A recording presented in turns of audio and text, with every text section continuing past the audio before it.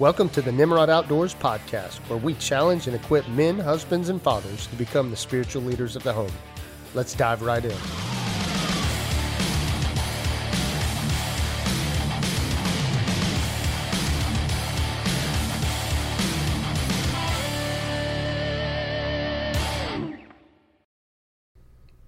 Well, what's going on, folks? This is M.A. Dozier with another Nimrod Outdoors podcast. We are excited that you're with us today. Chelsea, what's going on?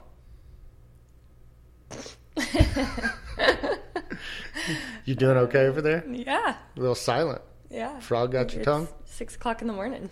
We're not supposed to say morning. That's bad podcast etiquette. People need to listen to this and not know when we're doing it. I've listened to several podcasts, and you can tell, okay, let's just start over. You could tell. All right, take two. You ready? Hello. Who are you? Good day. Good day. Or night, whoever's listening, wherever you are. Yes, whenever you're listening, just imagine this is exactly when you're listening to it. We're just talking to you. Yes. Immediately right now. That's correct. It is not currently dark in our house because the sun has not rose yet. Cool. Okay. All right. Listeners, y'all hear that? We're good. We're all on the same page. So what's been going on with Nimrod? Chelsea quickly shovels it to the side. So Nimrod's been, I don't feel like we've been busy, but we have been busy. There's been a lot of things going on. We are preparing for a men's group to come down here this week. And Yep. We are excited about them coming. They're doing something. This church that we partner with sends men down on a regular basis throughout the year, and they just do something called 24 Hours with God, and we host them and love on them, and I get the opportunity to just partake and engage these men. It's not that I'm leading it or facilitating it, but they are literally coming down and just taking 24 hours to sharpen each other as men in God's Word, and the conversation flows, and it's pretty amazing. So we're excited about that coming up. But some big news. Chelsea, you and Ridgely have written a book. Yes. And you've been working really hard on it for maybe about a year now. It's about a year, mainly because I attempted to illustrate it by myself, and then I finally had to swallow my pride and face reality that with a 6-year-old, a 4-year-old, and a baby in the house, it just was not happening. Yeah. Well, tell the listeners about your book. What is it? It's called How I Became a Superhero, and it is Ridgely's testimony. But we kind of put it in a fun, really easy to read, exciting book. And so basically what it's about is Ridgely has watched her dad, you, and just watched how you love Jesus and how you follow Jesus, and she sees how the Holy Spirit works through you, and she basically sees those as like superhero qualities, and so she longs to be a superhero. She wants to be a superhero, and so she sees what you do and hears what you do, and she practices those things, and one day she becomes a superhero. And so then the whole, second half of the book is her learning, like you introduced her to her boss, who is Jesus. And so now she's learning how to have that relationship with Jesus and a relationship with the Holy Spirit. And she talks about some of the challenges there, like she knows she's supposed to love people, but sometimes her little brother makes her mad. And so how she's supposed to still do that in love, even though it's not easy. And so I don't know. It's just a fun little book. And at the end, we kind of wrote Ridgely's actual testimony, and then we have some discussion questions in the back for parents to talk about with their kids. And, yeah, man, it's going to be awesome. I'm really excited about it. I told you, I was even more excited about it than the Hands of a Warrior devotional. Well, I don't know about that. It's really cool, guys. I can't wait for y'all to see it. It'll be on Amazon. We'll be on the Nimrod Outdoors website. Yes, and it's going to be everywhere, and we're actually doing pre-orders right now. So I'm hoping to ship the book the first week of April. So I'm doing pre-orders up to that point, and anyone who pre-orders is going to get an exclusive autograph from Ridgely. That's funny because she told me that. She said, people want my autograph. And I said, what is an autograph? And she looked at me kind of dumbfounded for a minute. She goes, well, it's my name. And I was like, okay. So, but it's good. It's going to be great. Guys, I'm telling you, if you have a young kid, or maybe you're involved in a church and their children's program, this is going to be an awesome opportunity for them to hear a story of someone their age that loves Jesus. Yeah, I'm excited about the impact it will make on kids, but what excites me even more is I'm hoping that the parents who are reading it are touched by it as well, and it gives them an opportunity just to look into their own lives and see how they are living their life in front of their kids. Yeah, absolutely. Bring it. So, well, today, guys, we're going to dive into something that really I feel like the Holy Spirit just laid on me while I was having a conversation with another brother in Christ the other day. And we were just talking about how God moves us through life and talking about how, what is the next right step? I think as Christians and even people in the secular world will say, like, what's my next step? Like, where should I be going? I can remember in school growing up, like all the teachers and was like, you need to have a 5-year plan, a 10-year plan, and a 15-year plan. And so we all want to know what is our next step. But as Christians, our main question we ask is, all right, Lord, what is your will? Like, where am I moving to next? Like, what do you want me to go to? How can I be faithful in this next step? And I was talking to this brother in Christ and just talking about how we always want open and closed doors. I hear it all the time. I'm guilty of saying it. Like, Lord, if this is what you want, make it abundantly clear. Just open that door. And if it's not, just close that door.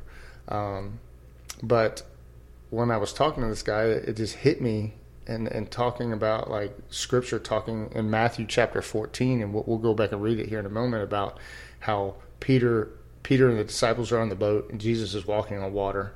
And Peter says, Lord, if that's truly you, command me to come out and walk on the water. Mm-hmm. And so that's like a scenario where we're in the boat and we're like, all right, Lord, if this is really you, if this is really what you want, open that door and tell me to come walk out on the water.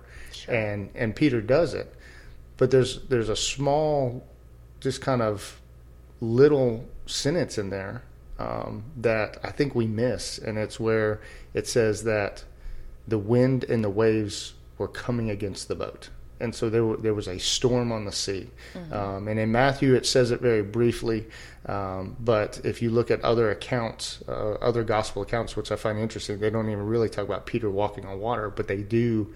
All the accounts talk about how the wind was coming against the boat, the waves were coming against the boat, and so there was some amount of storm that was there. And we don't talk about that. We think, okay, it was a perfectly glass. The water was like a glass carpet for Peter to walk out on, but it wasn't.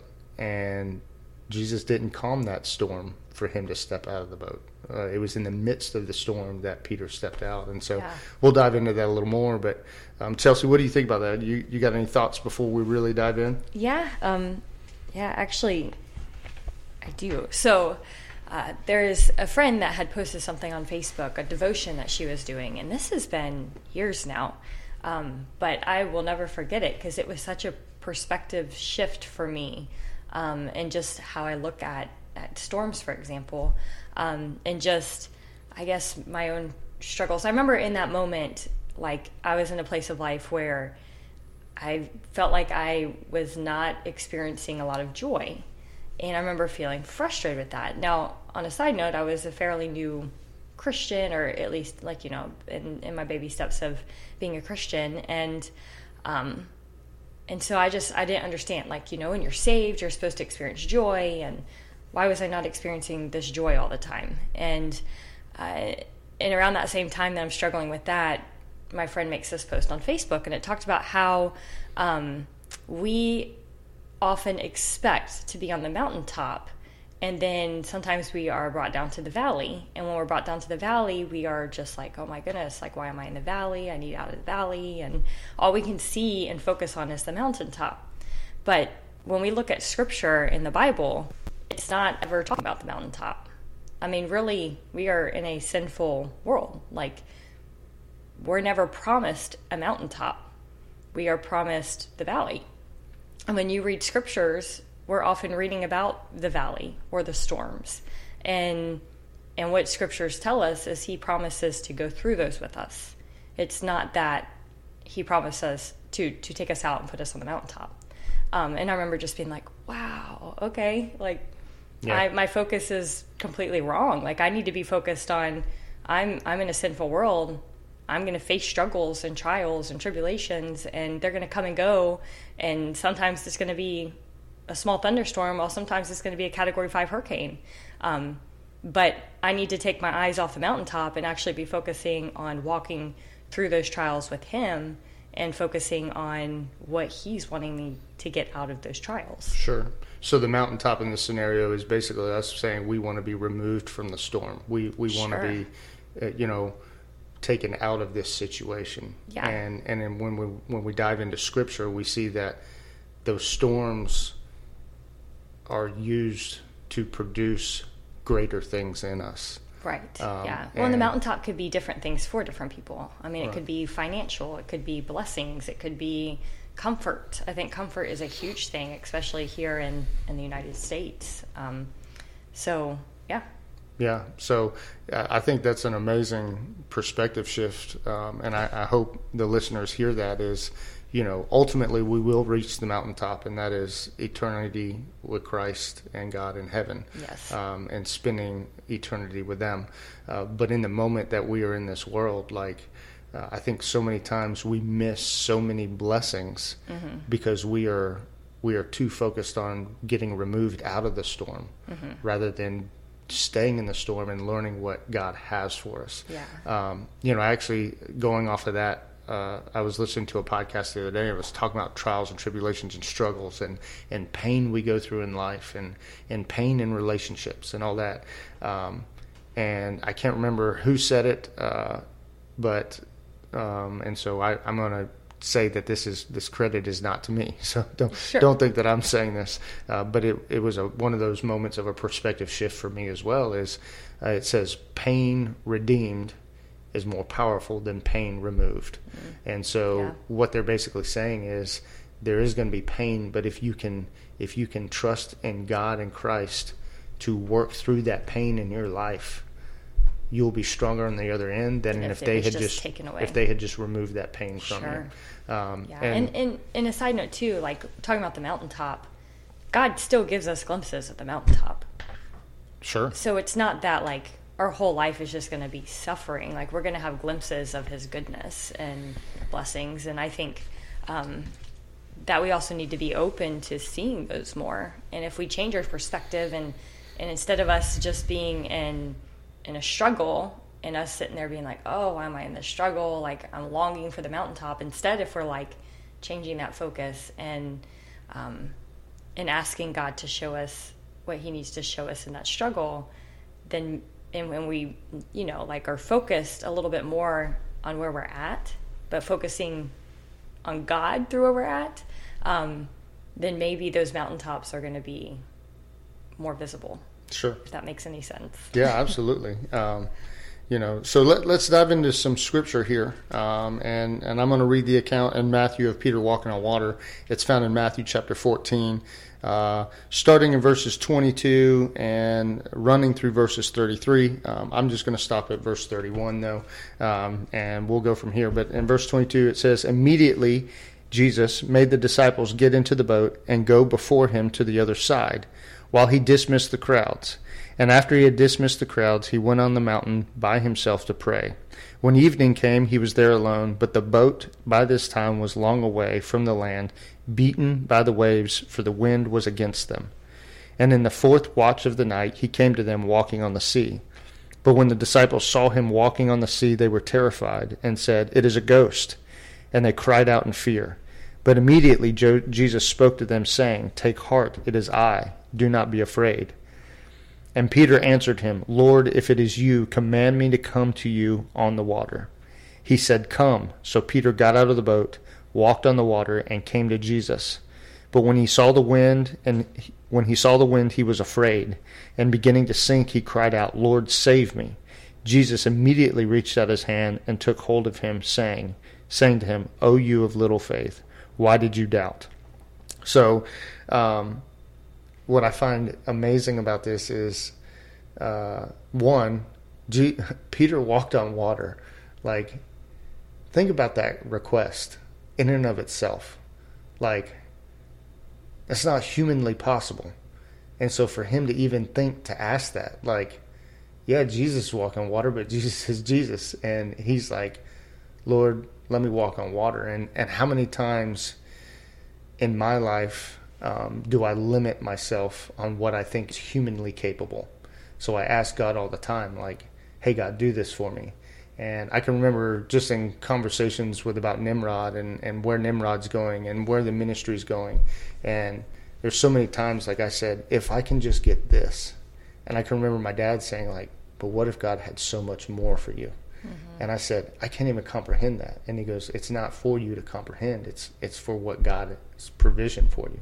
And so right here, like, who in the right mind would say, if it's really you, tell me to walk on water? Like, that blows my mind in and of itself, is that Peter is not just asking Jesus to prove himself in a natural realm, but to prove himself in a supernatural realm. Yeah. And having the faith to ask it. And then when Jesus doubles down, it's like, sure, come on. Come on in. He actually steps out of the boat. Mm-hmm. And for a time, is walking on water. Now, obviously, we see that the storm, it says that the wind and the wave were against the boat, and that Peter eventually started focusing on what was going on around him rather than focusing on Jesus. Yeah. The fears pulled away from his faith. Yeah, the fears of life, pulled him away from focusing on Jesus. Now, what I really want to focus on today and what I want to talk about is, Peter didn't say, hey, Jesus, if it is you, command me to walk out on the water. But before you do that, I want you to calm the sea and allow me to step out on the calm waters. Sure. And how many times in my own life and our life, Chelsea, have we sat there and we're like, all right, Lord, if this is from you, like make it abundantly clear. But I think in our Western culture and our Western mindset and in America, like, we want comfortability at all times. Mm-hmm. And that's not the case. Right. Like, sometimes the next greatest thing God has for us is through the midst of a storm. And we have to step out of the boat in the middle of a storm in faith. Yeah. But in reality, what is the natural thing to do here? If there's a storm, you get to the center of the boat, you huddle down, you try and get out of the elements, you try and get out of the wind. I'm sure water was spraying them in the face. They're doing what they can to not get wet. But what Jesus is asking Peter here to do here is, hey, step out of the boat in the middle of the storm. And I think back to, I was telling you before we started recording, like, my grandmother, my dad's dad, I called her Granny. She loved storms. I can remember as a kid sitting in her, sunroom porch when a thunderstorm would come, and when lightning would strike, at dark, it would light up that whole room, and she would just sit there and she said, I love the sound of the patter on the roof of the rain. I love the thunder. She used to tell me that the thunder was angels bowling in heaven and all this stuff. And I'm like, oh, she loves storms. That's great. And I, part of that is in me now. Like, whenever we have a thunderstorm, I love sitting on our porch and listening to thunder. Like, when it thunders, I love feeling that power. But now, as I'm older and I start thinking about that, the only reason I love storms and the only reason she loves storms was because we're sitting in the comfortability of our home. Sure. We are protected from that storm. And would I be having the same mentality if I was out in the middle of the yard with nothing to protect me from it? Yeah, well, we've seen that. We've seen Christians in Africa, in the slums of Africa, who, if they even have a roof over their head, is broken. And I think, was it with you or was it, I don't remember, but one of our trips out there, we had heard the story of literally their mattress was as high up as it could be on their floor, because of course their floors are the natural ground, so it was not flat, and so they had their mattress, which is really the only thing in their house, as high up as they could on the ground, and if they had enough rain, it would actually fill up their floor enough that it would reach their mattress. Yeah. And so they would try their hardest to keep it out of that. So I mean, just, again, like, it's our culture and our Western mindset that, like, we can't even fathom to have that experience. Like, oh, sure, bring on the storm. I'm good. Yeah. I can sit here with my coffee and enjoy it from inside my home or Sure. my porch. And I think that's, and we're talking about physical storms here, but in reality, we're talking about spiritual storms. Yes. Because that is the storms in which define us. If we look at John 16:33, I mean, Jesus said, I've said these things to you that in me you may have peace. In the world you will have tribulation, but take heart, I have overcome the world. And so he says that you may have peace, but you will have tribulation. And so, like, I think about Peter stepping off on the boat, or stepping out of the boat. His initial step, he was focused on Jesus, and so he had peace. Even though the storm was around him and was raging, his focus was on Christ, and so he had peace. Even though that there was tribulations going around, and even though that this physical storm was around him in our life, in our spiritual storms, and things of we don't know what's going on or why, we need to stay focused on Christ. And he says that, but take heart because he has overcome the world. Well, if you go to Romans 5:3-5, it says this, not only that, but we rejoice in our sufferings, knowing that suffering produces endurance, and endurance produces character, and character produces hope. And hope does not put us to shame because God's love has been poured into our hearts through the Holy Spirit who's been given to us. And so what do we see here is like what Paul is saying is, man, like these spiritual storms that come into our life, like if we just remove them, do we get endurance? Do we get the character? Do we get the hope? You know what I mean? It all builds on each other. Through endurance, it produces character. And through character, that produces hope. And because hope does not put us to shame, it's God's love. And so, I think so many times we want to be removed from the storm. And instead of saying, Lord, what is my next step? Or Lord, I'm in the middle of the storm, open a door so I can be removed from the storm. I think more often we need to ask the question, Lord, I'm in this storm. And maybe I caused this storm for myself. Maybe someone else caused this storm for me. And maybe this is just a product of sin in the world. I don't know. Or maybe we do know why that storm is there. But instead of saying, Lord, remove me from this, instead of removing the pain, redeem me through the pain. And so the question we need to ask constantly is, all right, Lord, what do you want me to learn through this? Yeah. Because I think so many times we're so focused on getting out of it, we don't take the time to try and learn what God is trying to teach us and trying to build in us through it. Sure. And we want to celebrate God when he removes us from the storm. And this is going to sound kind of crazy, but do we celebrate him because of the storm? Yeah.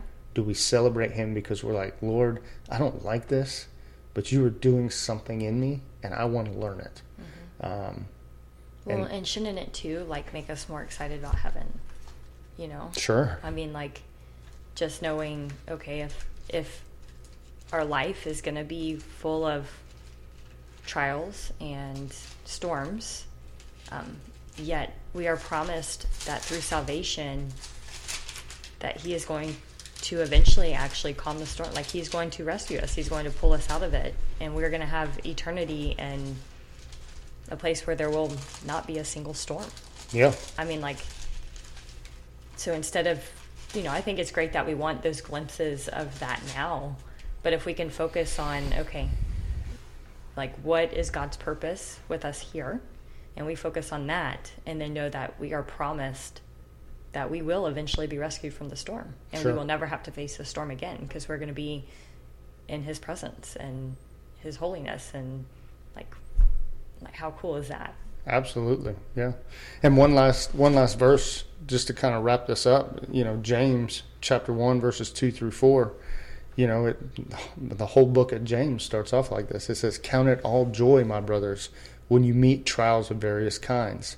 For you know that the testing of your faith produces steadfastness, and let steadfastness have its full effect, that you may be perfect and complete, lacking in nothing." So here's the thing. Count it all joy when you meet trials of various kinds. I can admit I don't count it joy at all when I face trials. I get frustrated. I get mad. We complain. Oh my goodness. Yes. Like, and I read James and I'm like, oh yeah. But then like I read it again, the Holy Spirit slaps me and he's like, hey, right here it says count it all joy. Man, that is hard to wrestle with. Yeah, because we don't see the storm as a joyful experience. We see the mountaintop as a joyful experience. Sure. And what's awesome is, so count it all joy when we meet trials of various kinds. Like, I don't do that. I'm awful at that. I'm terrible at that. But then it says, because the testing of your faith produces steadfastness. And then verse 4, it says, and let steadfastness have its full effect. So what is James saying there? James is like, stick to it, stick in it to the end. Ride that storm. Yeah.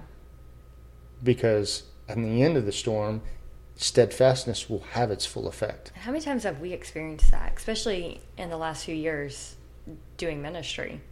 You know, we're like, God, you moved us to in the middle of nowhere, Elberton, Georgia, and we know this is what you called us to do. We left everything. We quit our jobs. We didn't even have a job. We like just moved down here and we're like, okay, now what? But we knew we were called to it. And then all of a sudden COVID hits and we're like, God, like, yeah. What the heck? Like this makes no sense. Like why could we not stay comfortable in Brevard? And then, you know, like after COVID, you bring us down here. But goodness, did it not work out exactly like it should have? Well, and it always does. Yes. It is just us getting our mind and our soul right with the Lord and what his perfect plan is. Yeah. And I can remember, like, you know, you bring up COVID, and not to derail too much further, but that's how my mind goes. Like, you know, I remember, and I've talked about this on this podcast, but I remember being bitter and calling my dad and being like, Dad, what in the world is God up to? This makes no sense to me. And he told me to go reread the story of Noah and the ark. Mm-hmm. And I read it, and I was like, all right, what do you want? You know, like, I'm too bitter to even want to do this, but Dad, what do you want? And he's like, how long did it take Noah to build the ark? And, you know, it took him 40 years to build the ark. And then some scholars say it took another 60 years for it to rain. Yeah. And like, which they had never seen rain before. Which they had never seen rain before. So those people were like, who is that crazy man over there? Yeah. And I tell people all the time, I'm like, so you're looking at potentially 100 years, 40 years of faithfulness of building something that made no sense to culture whatsoever. Yeah. And then another 60 years of sitting there just waiting. Yeah. I mean, how many times do you think Noah was like, all right, God, any time now? Like, you tell me to continue to preach repentance, and like, I got this boat. What's a boat? What is this thing? I mean, the way I think about it is like 60 years. Like, that's like my dad, me being born to my dad and being like, Dad, what's this dude doing? He's like, his name's Noah. He's going to build an ark. He says it's going to rain. And he says it's going to rain. Yeah. And I grow up and I have kids, and my kid's like, hey, Noah, like, or hey, Dad, what's that? I don't know. My dad told me that dude's name's Noah. He's building this thing called an ark. It's going to rain. Oh, okay. And then my kids have kids, and they're asking the same question. Like 3 to 4 generations in, they're asking the same question. Who's this crazy dude named Noah that's building this thing called an ark? But Noah was faithful. I mean, who knows? You know, we don't know every conversation Noah had with God. Sure. But he was faithful. And so what my dad was trying to teach me is like, God's plan is perfect. Yeah. You just need to stick in it. Mm-hmm. And allow steadfastness, as James is saying, allow steadfastness to have its full effect. Yeah. And that means we got to drop our pride. That means we got to drop our expectations. That means we got to drop our quote-unquote plan and say, all right, Lord, I'm going to take the next right step. And yes, I want you to open doors. Yes, I want to make yourself clear. But that doesn't mean that you're going to calm the storms around me. Yeah. Just as Peter did. Lord, if that's truly you, if this is truly what you want, command me to step out. And what did Jesus say? Come on. Yeah, do it. Yeah. Like, no big deal. Come on. Like, it was not like, hold on, I got to get myself ready so that I have the power to hold you up on the water. No, Sure. It was immediate. Immediately. Come. Now, the other cool thing is, How many times do we fail in these storms? We fail all the time, right? Oh yeah. Just like Peter failed. But what I find amazing is, even though Jesus kind of rebuked him and said, "Oh, you of little faith, why did you doubt?" What did it say? It said the minute that Peter started sinking, he cried out and said, "Lord, save me." Mm-hmm. And it says immediately the Lord reached out and saved him. Yeah.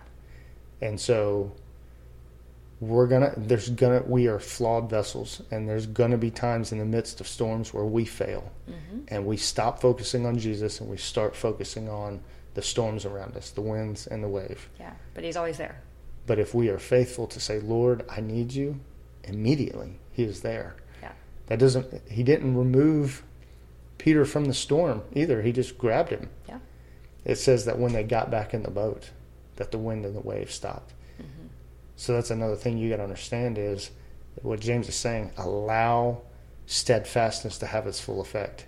Jesus didn't stop the storm to rescue Peter.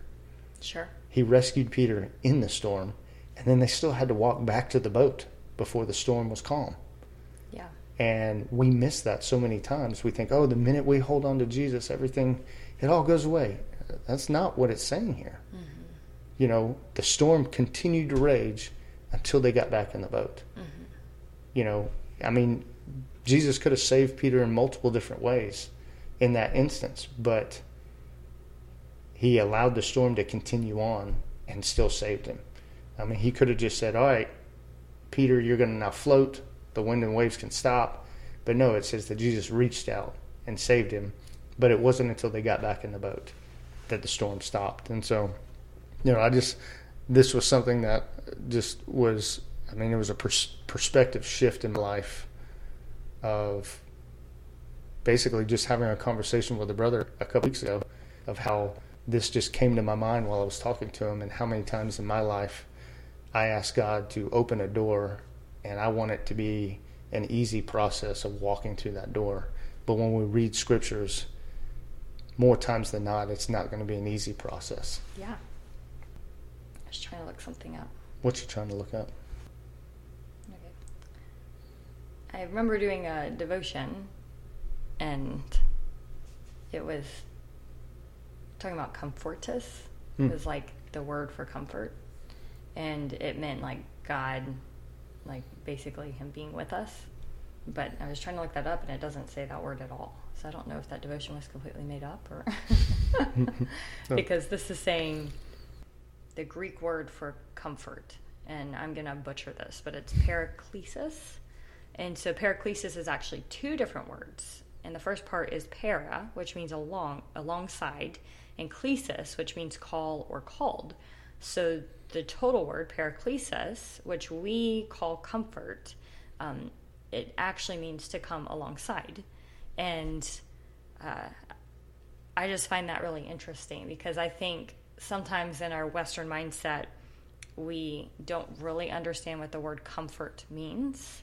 And I think I used to feel like, oh, if I want to be comforted, like I want to be almost like pampered, or just removed from the situation, or just make everything better. But that's not what the word comfort means. Like the word comfort actually means like to come alongside. So God is promising comfort in the fact that he promises to go through that trial or through that storm with us, not to calm the storm or to take us out of the storm. Sure. Absolutely. That's a good word. And I think, that's exactly what Scripture is trying to say. But I think sometimes we put on these lenses of culture. Mm-hmm. And when we read things, we view it through our cultural lens. But the thing about Scripture is it is not bound by any one culture. It's not bound by any one nationality or, demographic. Sure. It supersedes and transcends all that. And so when we read this, we almost have to do the best we can to step out of our culture and out of our lens in which we have been built in our society. Yeah. And read this just as bluntly and as plainly as it is. So that's a great word, Chelsea. I want to kind of wrap this thing up though with one last thing. Okay. With us talking about Nimrod Outdoors and raising spiritual leaders. Like obviously we could talk about storms on an individual level, spiritual storms and whatnot. Sure. But what does this mean for us as parents?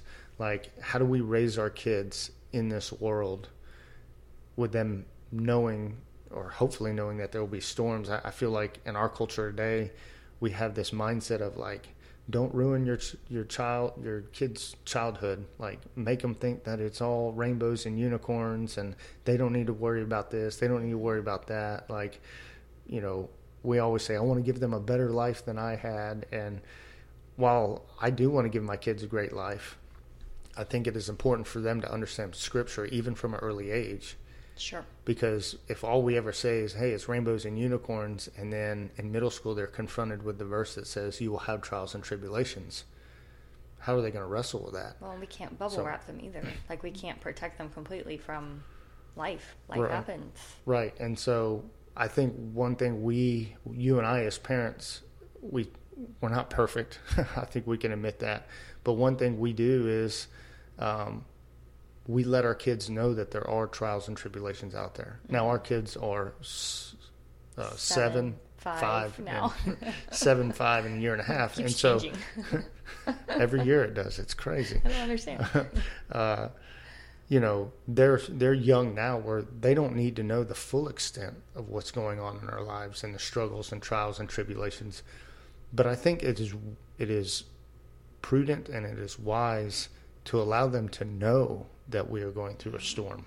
Yeah, I don't think we need to give them more weight than they can carry. Yeah, I was thinking about that quote the other day. Yeah, talk about that. Well, I think we've said this on the podcast before. I don't remember, but I don't even remember who wrote it. Or I think it was Corrie ten Boom. Maybe. I think so. Yeah, and so she was riding on a train with her dad, and this particular thing was more about like sexual morality and stuff, but sure. But it applies. It applies, and as a parent especially, like it touched my heart. And so she had been around some girls, and the girls had been talking about things that adults talk about or experience, and so her mind had not been exposed to that yet, and so it was a very new topic to her. And so she didn't quite understand, and so she had brought it up to her dad. They're riding on a train, and she brought it up to her dad, and her dad did not respond. And so she was confused and just sat there in silence. And then finally their train came to their stop. And so her dad stands up and says, "Here, will you get my bag down for me?" Well, she couldn't reach it. So he gets it and puts it on the ground. I was like, "Can you just carry my bag off the train?" And she's sitting there trying to pick it up, and she's struggling, and she can't. And, maybe gets it lifted off the ground for a second, and then she puts it back down. She's like, "Dad, this is too heavy. I can't carry it." And he goes, "Exactly. Like when it comes time to where you are strong enough to carry this, the weight of this, then I will give it to you." He goes, "But for now, let me carry it." Yeah. And it was just like, it gives me chills just thinking about that. Like, just everything that our kids could be exposed to in our world right now. And I feel like, unfortunately, our society is exposing very young kids to things that are just not ready for, and it causes a lot of confusion. But in reality, we as parents, like, we get to carry that weight. Yeah. And it's what a blessing that we get to carry that weight. And when it's right, then we can start offloading some of that weight for them to carry. Sure. Well, and I think that's what's amazing is I think our culture would say, like, would be so focused on how the dad took the weight, right? And he did. But he could have taken the weight and not mentioned anything to her at all. Sure. But what he did in that moment was he allowed his daughter to realize that there was weight. Yeah. And that it was something she could not handle. Yes. And so in that moment, I think we miss this, but in that moment, he acknowledged to her and allowed her to know that the world is weighty. Mm-hmm. And there are things in this world that are hard and hurt and are confusing and whatever else. He didn't just bubble wrap her and say, "Go off doing what you're doing. Don't worry about this at all." Like, sure. He acknowledged that there's weight. Yeah. And so that's where I think as parents, it is our job to allow our kids to realize that the world is weighty. And there are things in this world that we're going to come against that make no sense at all, and they're hard, and we just want to be removed from them. But what does James say? Let steadfastness have its full effect. And so as parents, it is our job to correctly discern where our kids are spiritually, and what they can handle and what they can't. But I definitely think the answer is not just letting them run off into la-la land, not knowing that there are hardships at all. Sure. Because our job, Chelsea and I, you and I have talked about this, but our job is to raise up God-honoring warriors for the kingdom of Christ.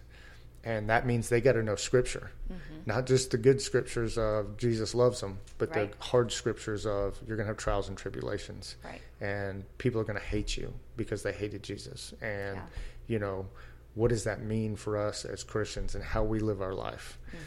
Our kids need to know that. And so we want to raise our kids to be biblically literate in order to expound on God's word and truth, and do it with love. We say all the time, we want to release our kids into this world with the love of Jesus in their mouth and the word of truth in their hand. And in order to shine light into the darkest places there are. But if our kids don't know there's darkest places, when we release them in this world, that darkness is just going to eat them up. Sure. Because we did not prepare them to go into this world knowing that there are these trials and tribulations. Right. They're gonna expect the mountaintop, and they're gonna be very confused when they're in a valley. Sure. They're gonna, I'm supposed to be up there. Why am I down here? Yeah. And so each kid is going to be on a different level at different times. And so it is our job. Again, man, this goes right back into the heart of the ministry in Nimrod Outdoors. Not every kid's the same. So, I've had multiple dads that have twin boys or boys about the same age that want to come on a trip, and they're like, well, I can't take one and not take the other. And man, I want to fight against that, because each one of those kids are individuals. Yeah. Even if they are identical twins, they are individuals. Sure. Or even if they are 1 or 2 years apart and you're only 2 kids and you think you're being unfair, that individual kid needs your personal attention and love. Sure. And so you do it with one, and then you could come back and do it with another. But if you treat them as a unit, they're never going to understand the trueness and the relationship Christ has for them, because they've always been treated as a unit. And so also, just because they are so close in age does not mean they are spiritually or mentally on the same level to be able to handle things in different accords. Right. And so that's where, sometimes when something happens in front of our kids as a collective, you and I take the time to have conversations on different levels in private. And we normally do that when, our kids are going to bed, because Matthias is in his room, Ridgely's in her room. And so I know for my own sake, I tailor my conversations differently for each of these kids, because Matthias is 5. Ridgely, barely 5. Ridgely has a little bit more years of experience. And Matthias, I love you, bro, but your sister's a whole lot more mature than you are. I mean, even when Ridgely was 5. Yeah, even like her maturity is at a much higher level, even at 5, than Matthias is now. Yeah. And so Matthias, I love him to death. He's a goofball, and he loves making people laugh, and that is great. Although he pulled out some theological question last week that was like, do what? That was directly from the Holy Spirit. He didn't pull that out. So, but, so we have to understand that each one of our kids are individuals, and Christ treats them individually. And so we need to not just make blanket statements, and we need to have individual conversations, but then also, be discerning of what weight they can carry, and not just say, okay, well, it's rainbows and unicorns. And so I think that's an important thing to talk on this. So, but yeah, that's kind of all I had. What do you got? I think that's it. You're done? I think so. Boom. Wrap it up. Boom. I'm ready for breakfast. Or lunch or dinner, wherever you are at. Whatever meal comes next. There you go. Wrapping it full circle. Podcast etiquette. We don't have any etiquette around here. We're the Dozers. So, guys, we hope that you enjoyed this. As always, stay humble, stay focused, and keep pressing. And we'll see you next time.